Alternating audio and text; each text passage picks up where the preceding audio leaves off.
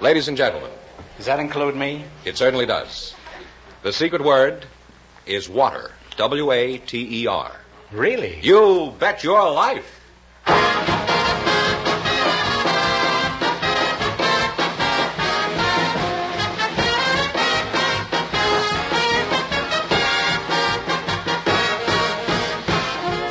The more than 3,000 DeSoto Plymouth Dealers of America present Groucho Marx in You Bet Your Life, the comedy quiz series produced and transcribed from Hollywood.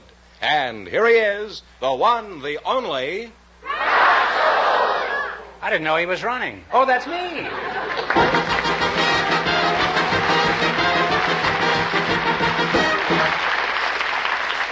Well, here I am again with $1,000 for one of our couples. And if any of them say the secret word, the duck here will come down and pay him $100 in cash. The word tonight is water. In October of 1952, You Bet Your Life was in the middle of its sixth season on the air and third over NBC. That month's rating was 8.8, down significantly from its peak, but still good enough for fifth overall.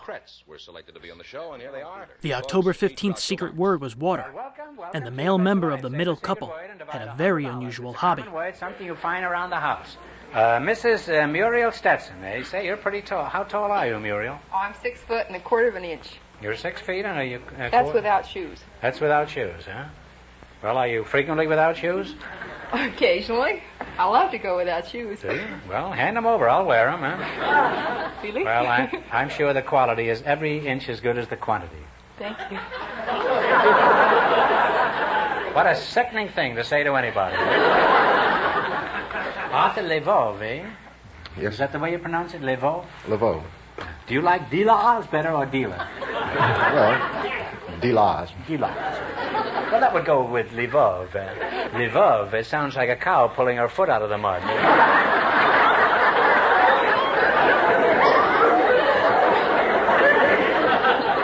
What kind of a moniker is Lvov?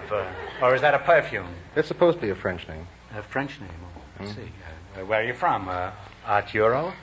New York City. New York City, huh? Well, is that part of France? French Quarter? No. What is a French Quarter? That's 2 francs, isn't it? Who do you work for, Arturo? Pan American World Airways and Compañía Mexicana de Aviación. Oh, well, I'm the same to you. And do you have a job, Muriel? Yes, I model clothes for tall girls, for Tall Fashions of California and Tall Togs. Oh, Tall Togs, huh? Tall Togs out of school? Is that what you call it, huh? Why is it you tall girls always marry skinny little runts? How big is your husband, for example? Well, he's a growing boy. He's 6'9", and he weighs 270 pounds. Say, he's a big little runt, isn't he, huh? Now, Mr. Levov, since you're connected with the airlines, do you do any flying yourself? I mean in a plane, of course. No more. I am more concerned with the study of flying saucers. Oh, well, how long have you been interested in flying saucers? About 20 years. Where do you think they come from?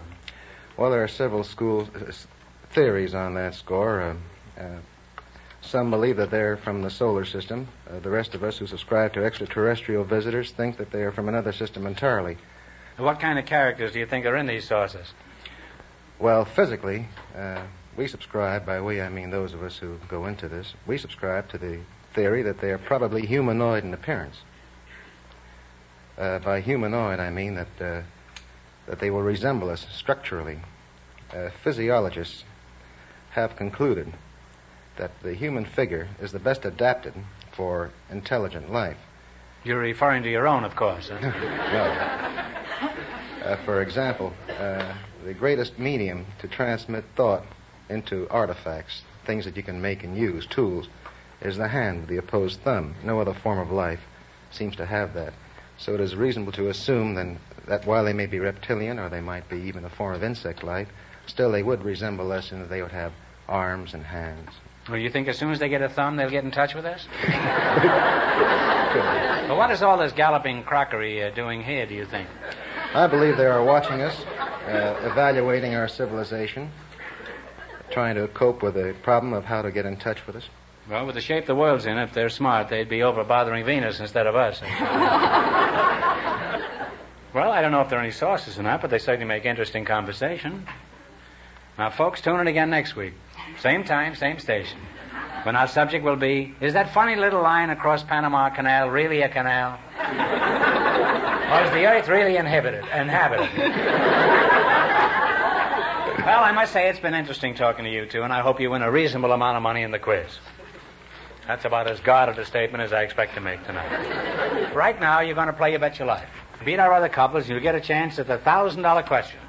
The engaged couple went broke, so these people have a clear field. The secret word is still water.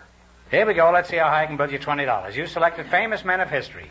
Each of these men played a prominent part in changing the history of his country. I'll give you the man's name, and you tell what country he's from. Here's your first question. How much will you bet? 15, all right? Talk up, kids. 15? 17. 17? $17. Okay. $17. All right. Richelieu was a famous man of what country? France. France is right. You're on your way. You have $37. Remember, you're going for $1,000 tonight. How much of your 37 will you risk this time? 35. Paul von Hindenburg was a soldier of what country? Germany. Germany is correct. You now have $72. How much of the 72 are you going to try? 70.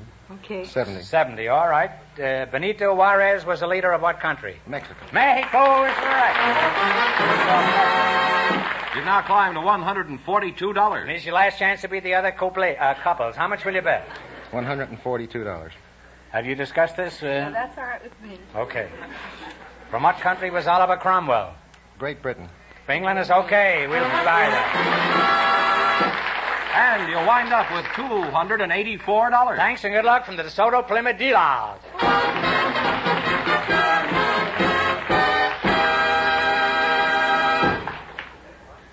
You like dealers or dealers? have you thought about it? Yes, And what is your conclusion? I like dealer, I think. Dealer, you like Yeah, I dealer. like dealer.